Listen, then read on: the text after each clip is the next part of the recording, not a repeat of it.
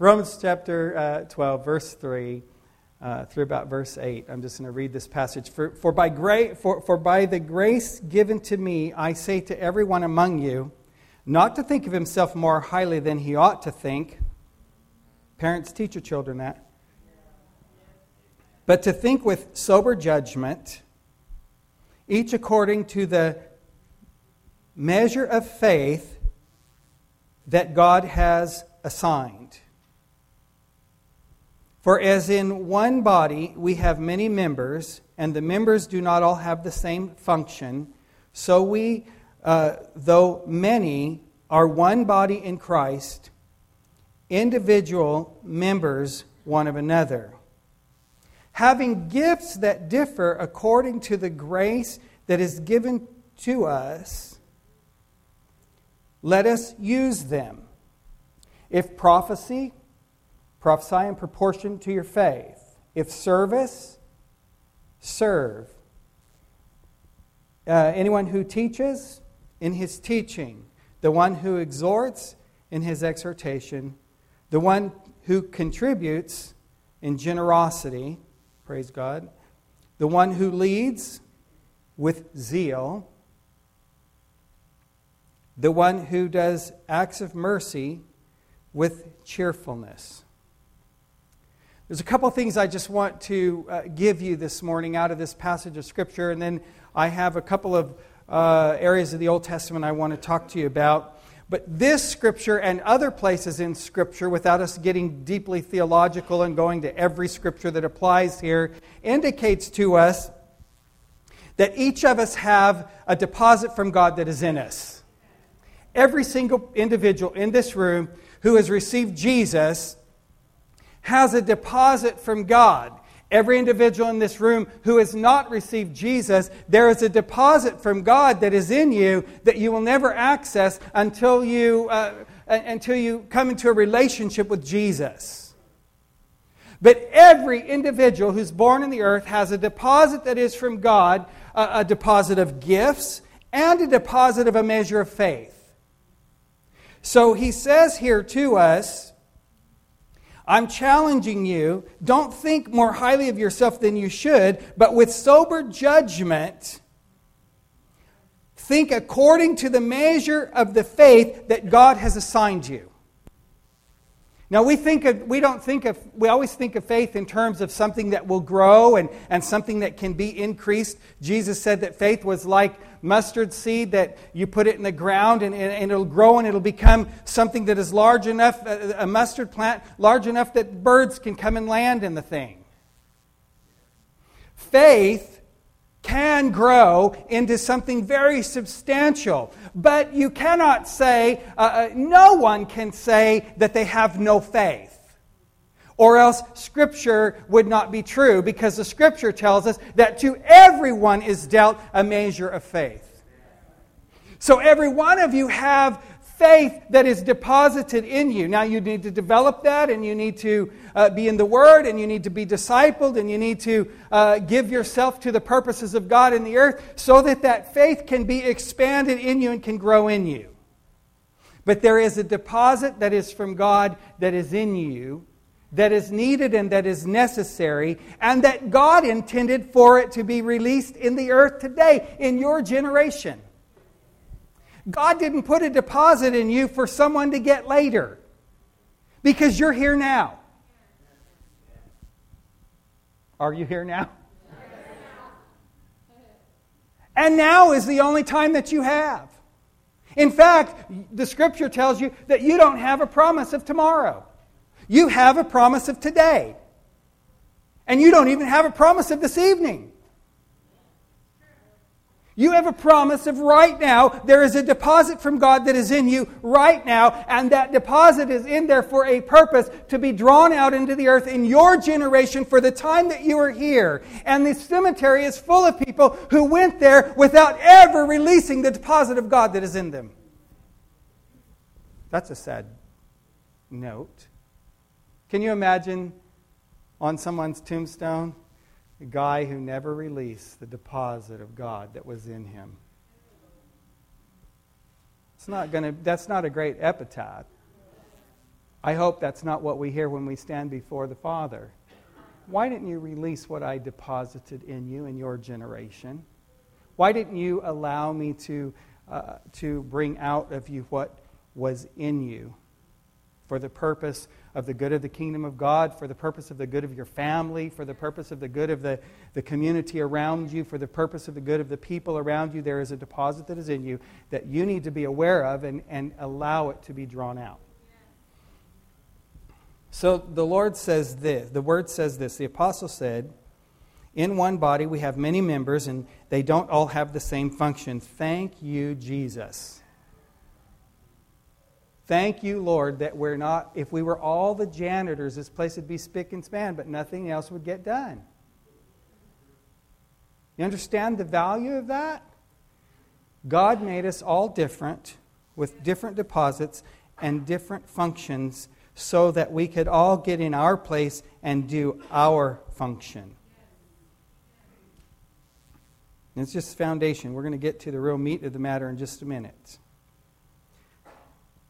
For in one body we have many members, and the members do not all have the same function. So we, though many, are in one body in Christ, individually members, what does that line say?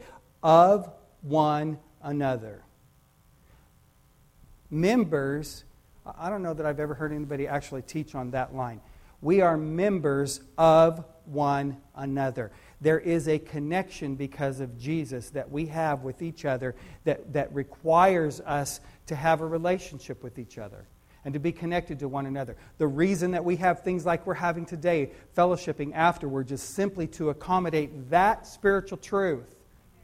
Fellowship is a very spiritual act.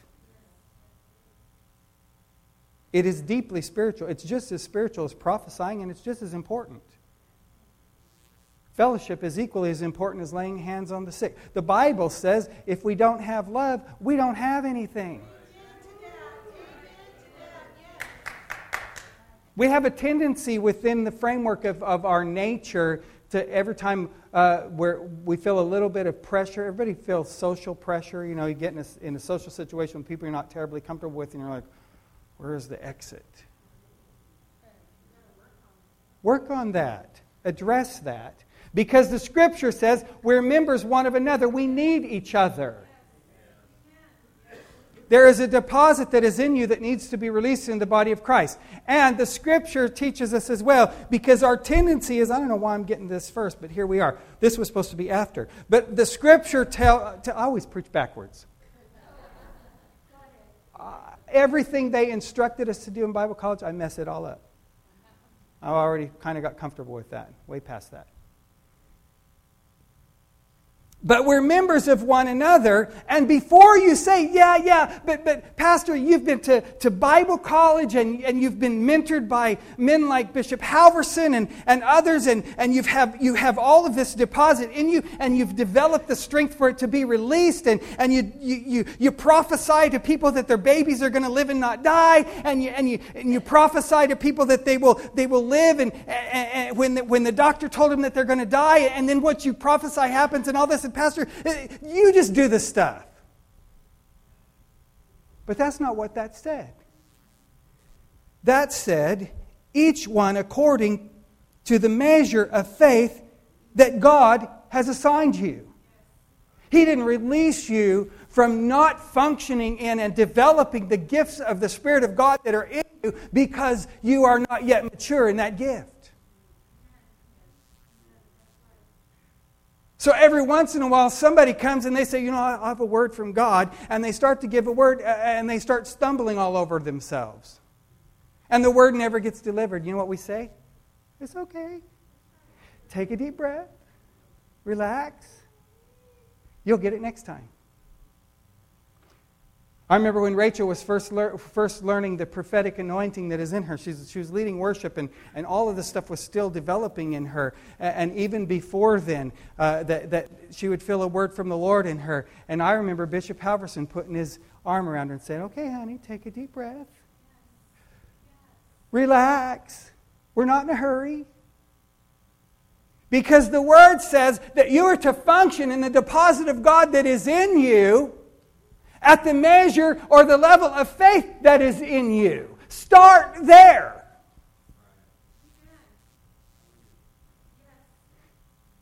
So if you don't have the faith to raise the dead yet, then have the faith to lay hands on someone that's sick so that God can heal them, so that your faith can be increased to the point that you can lay hands on the dead and they will get up. Because we've seen it happen. And we know the reports when the doctor says there's nothing more to be done. And there are people in this room who are supposed to already have been dead. And are still kicking. Still serving Jesus. I was thinking about Guy Langley in the hospital, and when I went to see him, because the way he was talking on the phone, I thought, this guy thinks he's going to die. I need to go have a conversation with him. Well, by the time I got to his room, because he was in Salinas at the time, the Lord had dealt with him, and when I got there, he goes, I'm going to go to heaven, but it won't be today. Yeah, you all know Guy. And by the way, he's out of intensive care. He's in Kaiser Hospital, and you can go see him. Go visit with him. Wear him out till he says, no more. Okay? Yeah, he's in 3rd floor somewhere. Again? Oh, they're just shifting. He'll be all over that hospital because he's preaching everywhere he goes. So who knows what. You go find him. They'll tell you where he's at. Guy Langley. There is a tendency, this is what the Holy Spirit wants me to address today. We're going to look in 1 Kings and we're going to look in 2 Kings in short order. There is a tendency in the heart of this generation, when we have a challenge and when we have something that comes up against us, that we look somewhere out around us for the answer to the issue that we're facing. But God put the Holy Spirit in you. All of the wisdom that exists in God exists in you. I have to be careful right here because people think I don't want them to come and talk to me when they're facing a challenge. And I'm not a great counselor. I don't do week after week of counseling. We look at the Scripture. We see what God is saying. We pray. We get a word from the Holy Spirit. And I tell you, go do that. So we don't typically do week after week kind of counseling and stuff. Most people don't like that from me because what they get from me, well, let's not get into that right now. I do want to help you. I love you. I love you so much that I'll tell you the truth, even when the truth is not what you want to hear. Ask my kids. And Mom's even better at that than I am. But let's go to the book of Kings. 1 Kings chapter 17.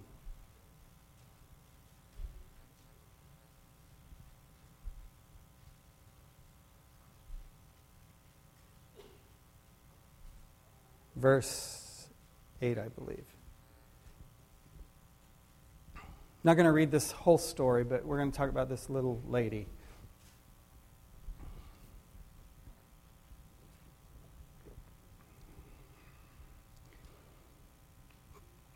In this passage of Scripture, Elijah is being provided for by the Lord, and there is a famine, and the Lord tells him, arise and go to Zarephath, which belongs to Sidon, and dwell there. I've commanded a widow there to feed you. Did you know that he's not even going to a Jewish person? He wasn't going to anyone. This lady was not in the habit of talking to God. But God said, I've commanded her to feed you. But if you read the story, you'll know that she was not expecting him to come. He didn't call ahead. He didn't make reservations. He didn't text her. Yeah. He didn't send her an email. Hey, I'm coming. He just gets to her house. And when he approaches her, in verse 10, he calls her and he says, "Bring me a little water in a vessel that I can drink." And as she was going to bring it, he said, "Bring me a morsel of bread." That's just really bold. Here's somebody you've never met. I did this when I was on the mission field. Pastor and his wife came to a home meeting that we were having, and I said to the apostle that was in charge of our trip, I said, "I need to go home with those people." And so he goes to them and he says, he wants to go home with you. I was preaching in their church on that following Sunday, but that was like 3 days early. He said, the prophet said he wants to go home with you. And they're like, "Really?"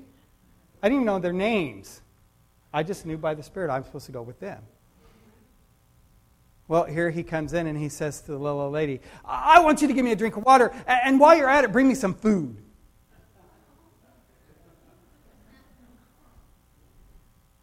And she's, our generation, we'd be, "You don't know me." Wouldn't we? We'd be like, "Who does this person think he is?" We would immediately assume he was a street person. "What's the matter? You don't have a place to live?" He says, "Bring me some water and bring me some bread." And she said, "As the Lord your God lives." See, she's making it clear. Not my God, your God. Because if she had been a follower of God, she would have said, "As the Lord our God lives." But she said, "As the Lord your God lives, I have nothing baked, only a handful of flour and a little bit of oil, and I'm gathering a couple of sticks so I can go in and prepare it for myself and my son. We'll eat it and then die."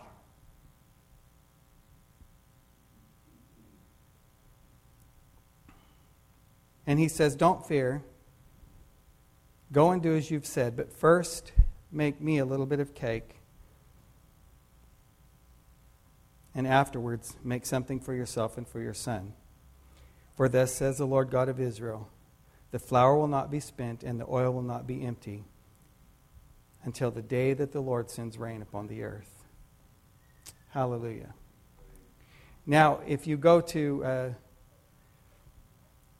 2 Kings chapter 4, there's another story I want to talk to you about, and then we'll kind of talk about both of them.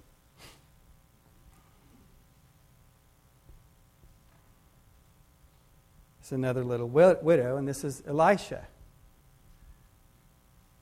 Now, this widow is someone who knew where to get help, and she goes to the prophet because verse 1. Now the wife of one of the sons of the prophets cried to Elijah, "Your servant, my husband, is dead." My husband was one of the prophets. And he's gone now. And me and my son are alone. And we don't have anything to eat. And the creditors are coming. And we don't have any money to pay the bills. So she goes to Elisha and she says, "Tell me what to do." And Elisha, listen to this, read this. Elisha says, "What do I do for you? Tell me," this is in verse 2. Elisha says to her, "What do I do for you? Tell me what you have in your house."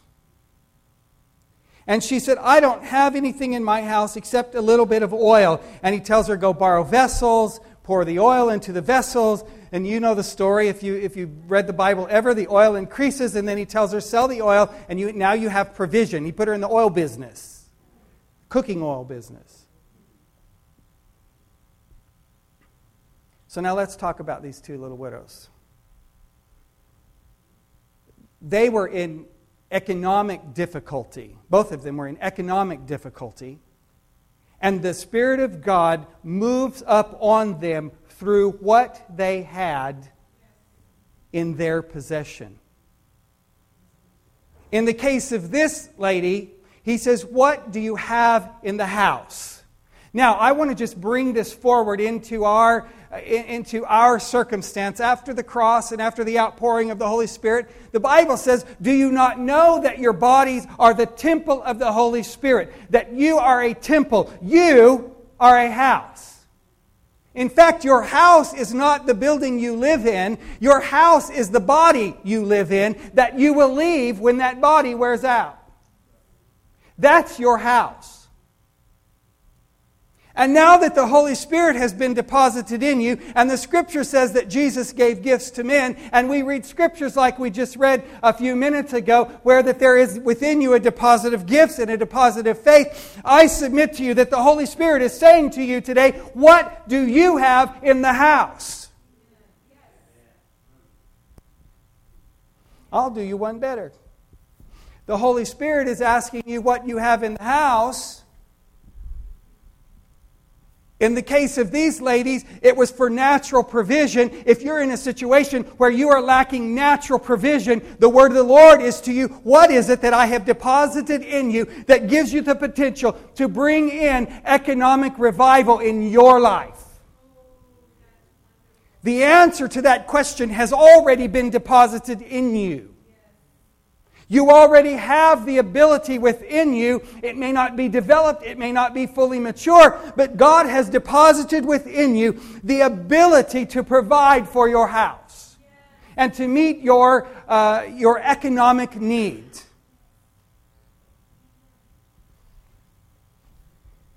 But the truth of the matter is that He redeemed the whole man, body, soul, and spirit. And God is asking you to look within the deposit of your life. What has the Holy Spirit put in you? What gifts, callings, and abilities? What natural gifts? What spiritual gifts? What abilities has He given you? And what is it that you are supposed to do with them so that you can flourish in the fullness of who you are in the earth? I'm going to tell you that most believers live far below their potential. And I believe that in our generation, the Holy Spirit is raising the bar. Are you here?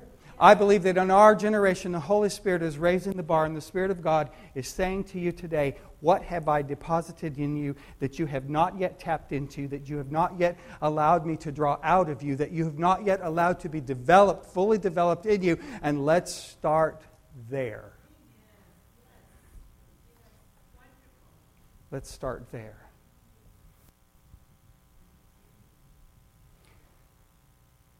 So he says to her, what do you have? I was talking to Jeff. You see, yeah, there's Jeff over there. So I'm going to pick on our conversation we had yesterday. I was down here and Jeff and Cindy were working. And by the way, after the service, the Welcome Center has been opened and remodeled. And Cindy will be back there, and she would love for you to step in and see that little work area back there, how beautiful it is. It reflects the joy of the Lord. And it is a welcoming environment. And they will be serving this body and people who come out of that wonderful location. Cindy, thank you. Jeff and I were talking yesterday, and see, Jeff was in the Baptism of the Holy Spirit class the other night. Right? And the Holy Spirit poured out. Woo! And folks' lives have been changed. Well, Jeff says, I have a really difficult time with the fact that praying in the Spirit, he said, I'm waiting for there to be an anointing, just in the natural. He's just explaining his natural response to the moment. I'm waiting for there to be an anointing to pray in the Spirit. And I said, wait a minute, the anointing is in you. Don't wait for the anointing to pray in the Spirit. What you do is you pray in the Spirit and it draws in the anointing. So what that is a conversation about, Jeff, this is what is in you. And now this is how you move forward in it. This is how you draw it out of you. The enemy, folks, those of you that pray in the Spirit, the devil does not want you to pray those prayers. He does not want you to pray in the Spirit. And see, I don't have to feel, when Angel got healed the other day, there was no particular feeling of anointing. There's just, the anointing is in you. The healer lives in you. The provider lives in you. The God of all wisdom and revelation lives in you. So the moment that your understanding is darkened about something that we all face those times where we're looking at a situation and we're trying to figure it out. But the guy who has the answers lives in us.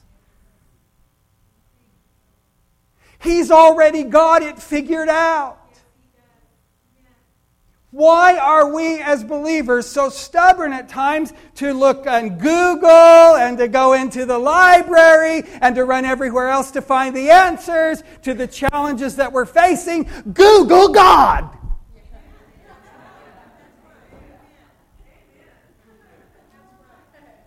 I was Googling before Google ever came out. Because me and the Holy Spirit were having conversations about the challenges of life, and He was giving me the answers. He wants to give you the answers to the challenges of your life. And just like the prophet went to those little old ladies and said, tell me what you have in your house that meets the demands of the moment. I submit to you that the challenges that you are facing in your life today, the answer that meets the demand of the moment is already in you. So instead of waiting for a particular feeling or anointing to come along to move into the things that God has deposited in you, when you move in those things that God has deposited in you, it draws upon the anointing of the Holy Spirit and it brings it into your life.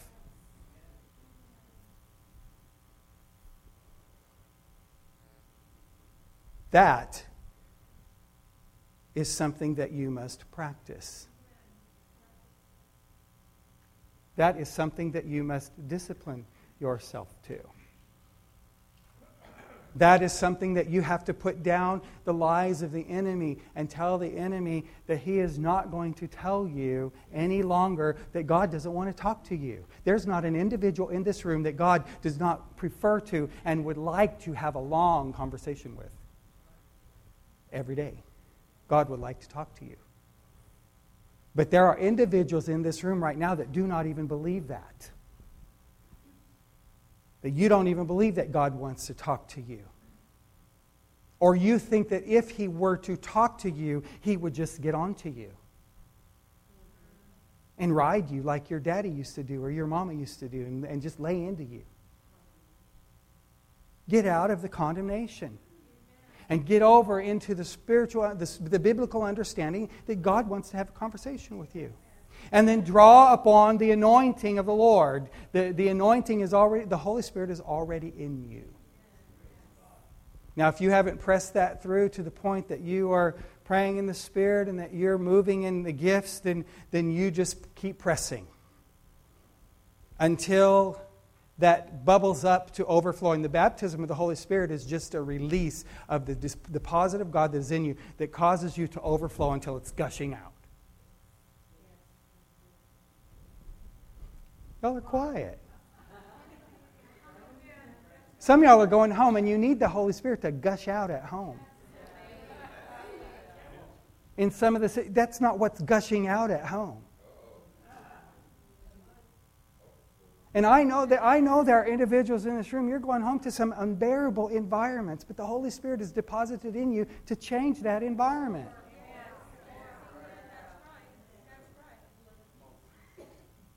What would happen if the Holy Spirit moved on you and you blessed that unbearable neighbor that is creating an environment that makes your neighborhood just miserable?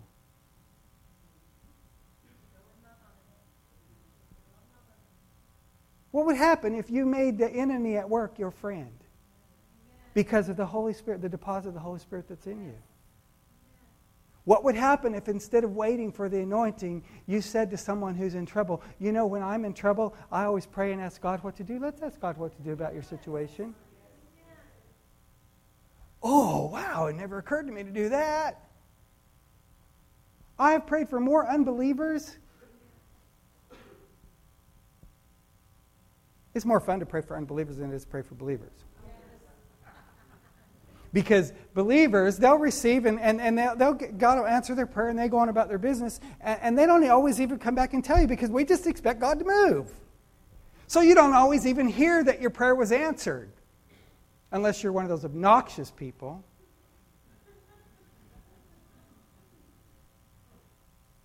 So you don't always know. But man, when you lay hands on an unbeliever and you say, well, let me pray with you. You're not an unbeliever, are you? Let me pray with you about your situation. Not today. Let's pray about your situation. And you ask God, and God moves. Did you know they come running back? Oh my God, you prayed for me, and this happened, and this happened, and this happened. That's like way more fun than...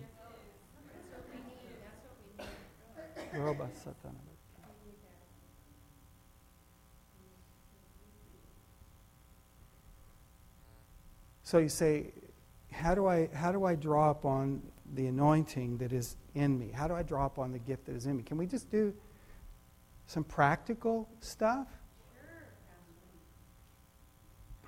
Now listen, I am going to suggest this.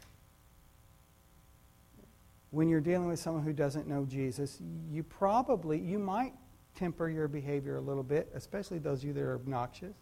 There are some obnoxious Pentecostal people. Just be all right. Be cool with that. I'm going to be who I am. But last time I prayed for someone at the store, I didn't pray in the Spirit. I prayed in the Spirit quietly before I prayed for them. Before I lay hands on anybody, I'm usually praying in the Spirit. Get the mind of the Lord. But I'm not going to go over by the tomatoes and the grocery store and say, hey, lady, let me pray for you. I'm just not going to do that. But among believers, see, the point of the body of Christ is that those things that are deposited in us, we practice them and we release them in our midst so that as we practice them and release them and they grow, we can take them into the workplace and into the marketplace where we work every day, and we can speak into the life of someone else with a little bit of experience. A little bit of faith, a little bit of understanding. Only a little bit. You do not need a lot of experience to do the works of the Lord in the earth. Ask the disciples. All you have to do is read. Jesus said, heal the sick, raise the dead, cast out devils, go. He used the analogy out of their own life, just out of their life, go fishing. There's nowhere in there that he told them, this is how you cast out a devil. This is how you heal the sick. He said, go lay hands on the sick, they'll recover. You know why? Because you can't do it anyway. You have yet to be the source of anything. Anything good in your life came from Him. You're not the source of it. So you have yet to be the source of anything anyway. There's no such thing as a self-made man. I mean, think about that in the most literal terms. Excuse me while I form myself and shape myself. The Bible says you can't add a hair to your head. Now you can go down and buy one of those glue-on things. You can go get them plugged in. Now it looks like somebody's drawing a map on your head. And you can't add an inch to your stature. This is why those first verses that we read, the first thing he starts out with is, do not think more highly of yourself than you should. I've been around, God will move through, he spoke through a donkey. A few weeks ago we read that, remember?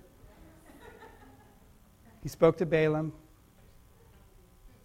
God can move through anybody, and sometimes He moves through the most unlikely sources. I've had Him give me promising words from people I didn't care too much about.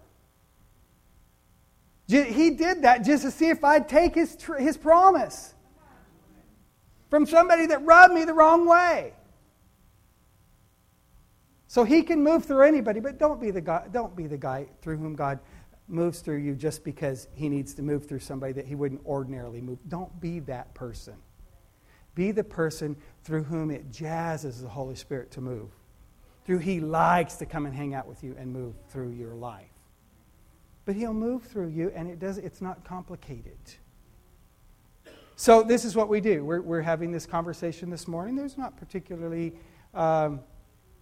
any particular anointing for one thing or another. The way that you stir up the anointing, let's just stir up for a minute a prophetic anointing. Would you like to do that?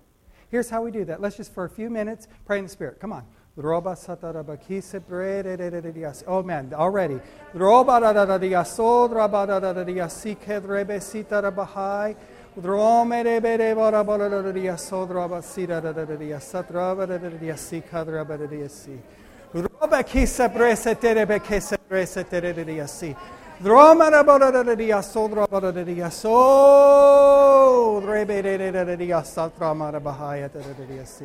All right, praise the Lord. The prophetic anointing is here, and the Lord would say to you, Donna, there's times when you think within yourself that your season is past. And the Holy Spirit would correct you for that thinking and would say to you, the season that is ahead of you is yet greater than the one that is past. It may not be as long as the season that is past, but it is greater, it is more effective, it has more impact, and there's a greater anointing that's coming up out of your life now than has ever come up out of your life in the past. And I tell you, the Lord says that there is a spirit of discernment that is rising within you that is greater than the discernment that you've walked in the past. And you're going to be able to look into the lives of individuals, and you're going to be able to speak to with accuracy, great accuracy, to the issues of their life. And call them out of darkness into His marvelous light. Hallelujah. See how we just moved from having a conversation into a prophetic anointing? How do we do that? Jeff, we did it by just praying in the Spirit. The anointing came as a result of us stepping into His presence. Did it. Does it.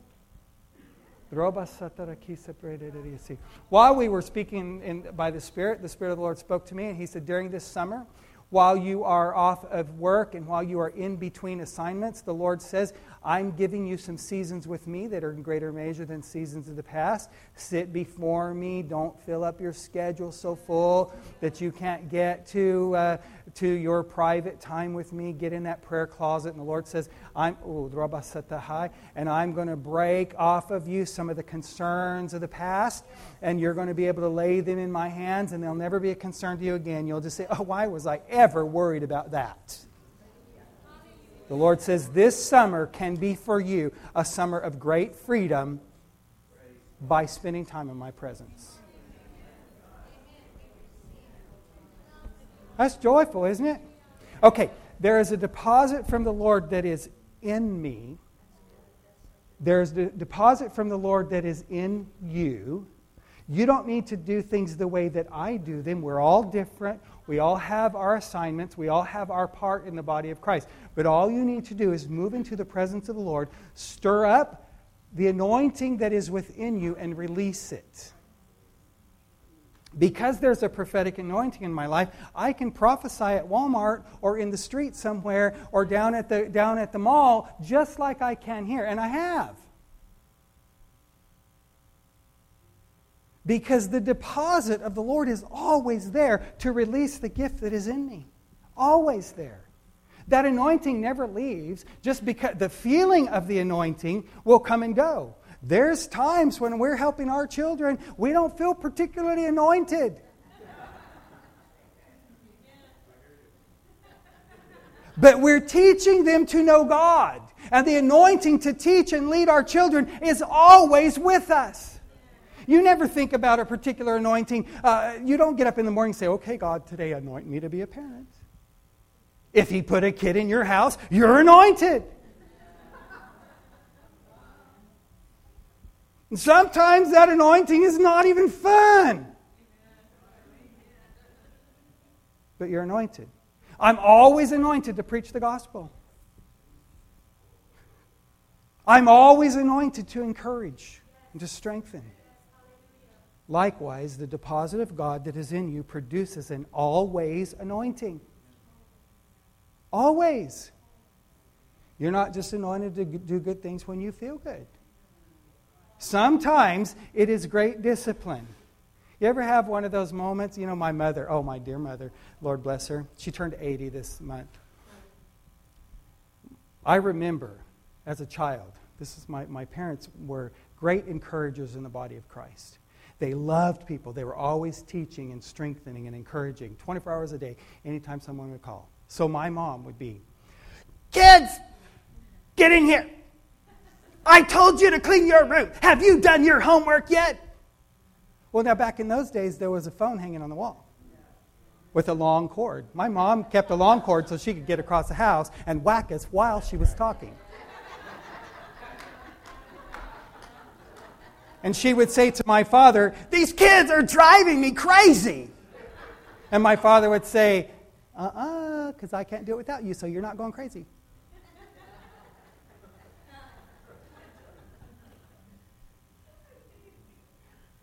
She would say, "These kids are going to kill me."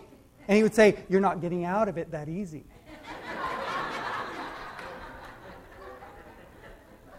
But I remember, not just countless times in our lives when my mother would say to me, or would say to us, "Get in here and clean your room. I told you to run that vacuum. You didn't take out the trash. And you didn't feed the dog. And you didn't this and that. Get this stuff done." And the phone would ring, ring, ring. And she'd go, "Hello."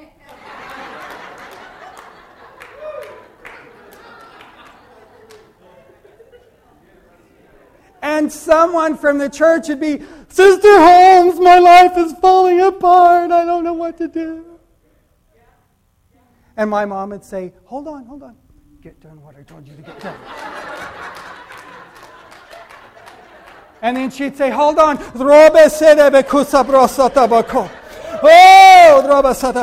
Father, we speak in behalf of this young lady right now. Father, we just call this thing down in the name of Jesus." You know why? The anointing resides.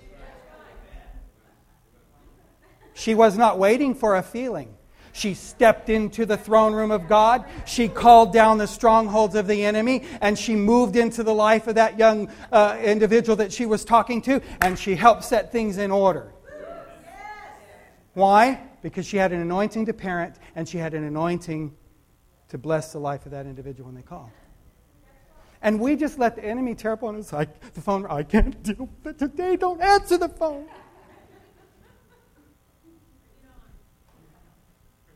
You can deal with it. The Holy Spirit's been deposited in you so you can deal with whatever gets dished out to you today. That girl can cover ground, I'm telling you. This is my mother. And I just have to talk about it. It's a great example. It's the example that I live out of, my family. My mother was in an accident a few years ago. Y'all remember because I went 3 days and sat in Tulsa in the hospital with her. She should have died, according to what the doctors are saying. Pastor walked in to ICU, and he said, first thing out her mouth, she said, "I am not dying in this place." There was no particular anointing for healing. She just wasn't going to let go of her healing. And when I spent 3 days with her and she was in great pain, and we prayed throughout those 3 days, and I laid hands on her about 3 a.m. I was on my way to the airport that morning that I left, and I laid hands on her and commanded her body to be healed. And she said, when I left, that she said someone not in hospital clothes, she said, I don't know if they were real, if they were human being or if it was God himself, but she said my door opened and she said I saw a person standing over there just in a shirt and khakis, and she said I don't know if it was a hospital employee or not. She said I don't think so. But she said, I didn't feel nervous. He looked across the room at me, stood there and looked at me for a few minutes, went out, and she said, when the door closed, my pain was gone, and I've never had another moment's pain from that moment. No special anointing for anything. Weren't feeling anything. God moved. Because there is a deposit in you that you need to draw on, and instead of facing the challenges of life and going, I don't know what to do, go find out from the Holy Spirit what to do.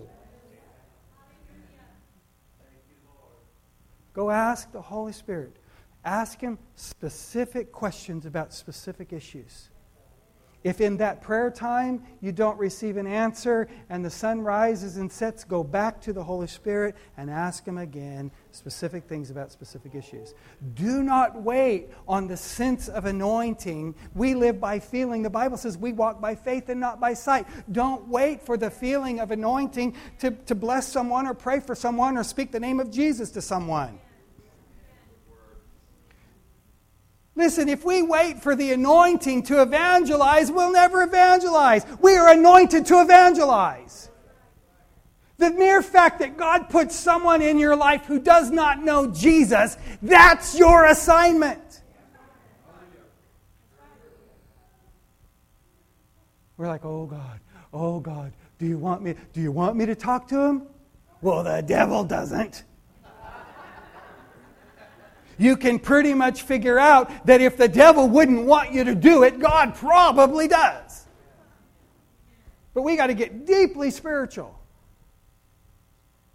Now, it's all right. I never, now in the street, if I'm at the store and I just feel inclined to talk to someone, I talk to them. But in the workplace, generally speaking, I live my life before them for a season of time, and I pray for them for a season of time so that God prepares the heart. Their heart is a field, so that He prepares the field for the seed.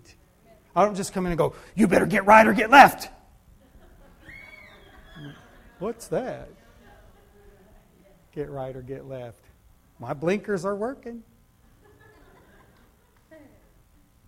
So it's all right to cultivate with prayer, but we as believers ought to be continually cultivated in prayer so that any moment God can move through us into the life of another individual.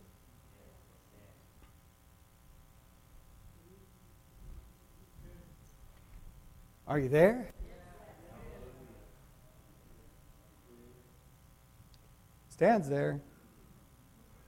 I heard him. For by grace, given to me, I say to everyone among you, don't think of yourself more highly than you ought to think. Listen, young people, I just want to talk about that for a minute. When the Holy Spirit begins to move in your life, the further you go in God. This is the prayer that I pray quite regularly. Lord, the more you do in me, the lower I'm going to go. I will lay on my face on the floor. I will humble myself before you. The greater you move in me, the lower I will go. I'm not trying to move up higher. I'm not on the rung of the ladder of success. The more God does for me, the lower I need to go. Humble yourself. Humble yourself in the sight of the Lord, and He will lift you up. You preach a message or share your faith and somebody gets saved, or you come up here and you share a testimony, you feel a particular anointing, don't go home and go, I blew that one right out the park. I learned that coming home from youth camp after spending 3 or 4 days in the anointing of the Lord. Great anointing, praying in the Spirit, watching people get saved and healed and delivered and participating with them, and come home and my parents would say, and I've shared this with you before, my parents would say, how was camp? And I would tell them, and sometimes I'd be telling them, tears would be running down my face. Okay, now go put your stuff away, get your dirty laundry in the laundry room, make your bed, and take out the trash. You are never above. So when God begins to move in our lives, the greater measure that gets poured out, the greater the measure that gets poured out of us, the lower you go in His presence. Humble. The moment you think that you got it figured out, a fall is coming. A difficulty is coming. A challenge is coming. Pride comes before a fall. God cannot do anything through a prideful spirit. And you have to remember, you didn't do it anyway. It was His anointing in you. You didn't do jack diddly. Even if you gave someone, you got out your checkbook and you handed someone $10,000 because you knew there was a great need in their life. You didn't do jack squat. Now, don't misunderstand me. I appreciate participation, and it's wonderful. But if you need to get your name carved on a brick to give, well, I'd buy a chair if they'd carve my name in it. Don't buy a chair. If you need to send money to a ministry that's going to carve your name in the wall somewhere for posterity, stop it. Every resource that you have came from God. Church is about to find out whether or not we're real givers. Because nonprofit is about to go away in this nation. I'll just prophesy to you for a minute. It's going away, and we're going to find out who tithes because they have a tax deduction and who tithes because it's the right thing to do. Let's get used to it. I have a friend who planted a church, and I said, how long did it take you to get your nonprofit? He said, I didn't get my nonprofit. It says right on our tithing, your gifts are not tax deductible. Wonderful church. He said, I can get in my pulpit and the government can't tell me what to say. I said, well, I can mine too because I could care less about that tax deduction. They take it away, I'll preach. I don't care. That's not why we give. So never think of ourselves as though we have something to offer. The only thing we have to offer is the deposit of God that is in us. He put it there. So we never think more highly of ourselves than we should. We think with sober judgment, according to the measure of faith that God has assigned. And the reason He said that is so that you can be free, not to feel like you have to do it my way. Most people feel so intimidated because they feel like they have to do just as well as the guy they're watching or the guy who's leading. No, you have to do it as well as you can do it at the level of faith that you have.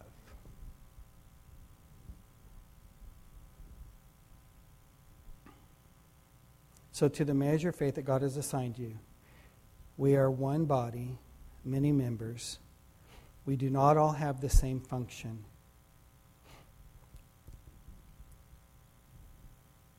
Thank God we don't have all the same function. So I think we need to stop right there.